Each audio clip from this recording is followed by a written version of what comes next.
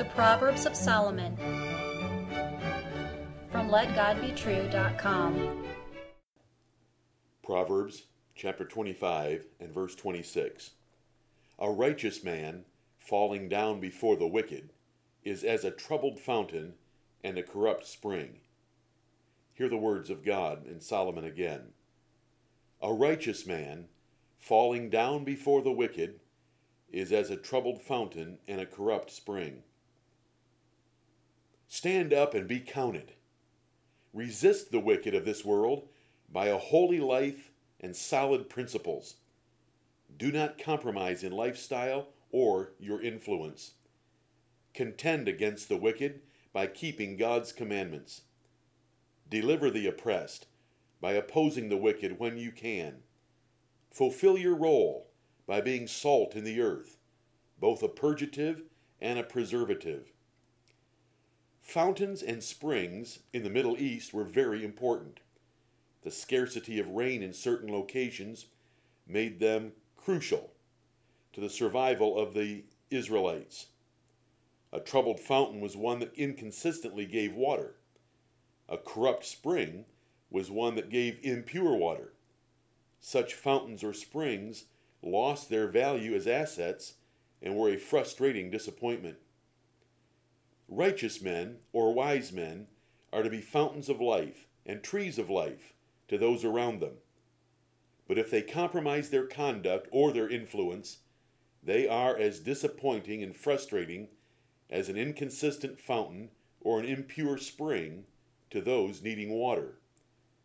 The righteous fall down when they do not maintain a holy lifestyle before the wicked, and when they do not stand up against the wickedness of the wicked.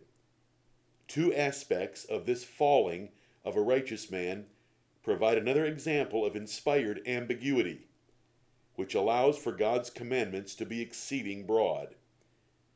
Paul taught Timothy this same double rule in 1 Timothy 4:16. A righteous man, in this case a minister of Jesus Christ, is duty-bound to carefully guard both his personal life and his doctrine.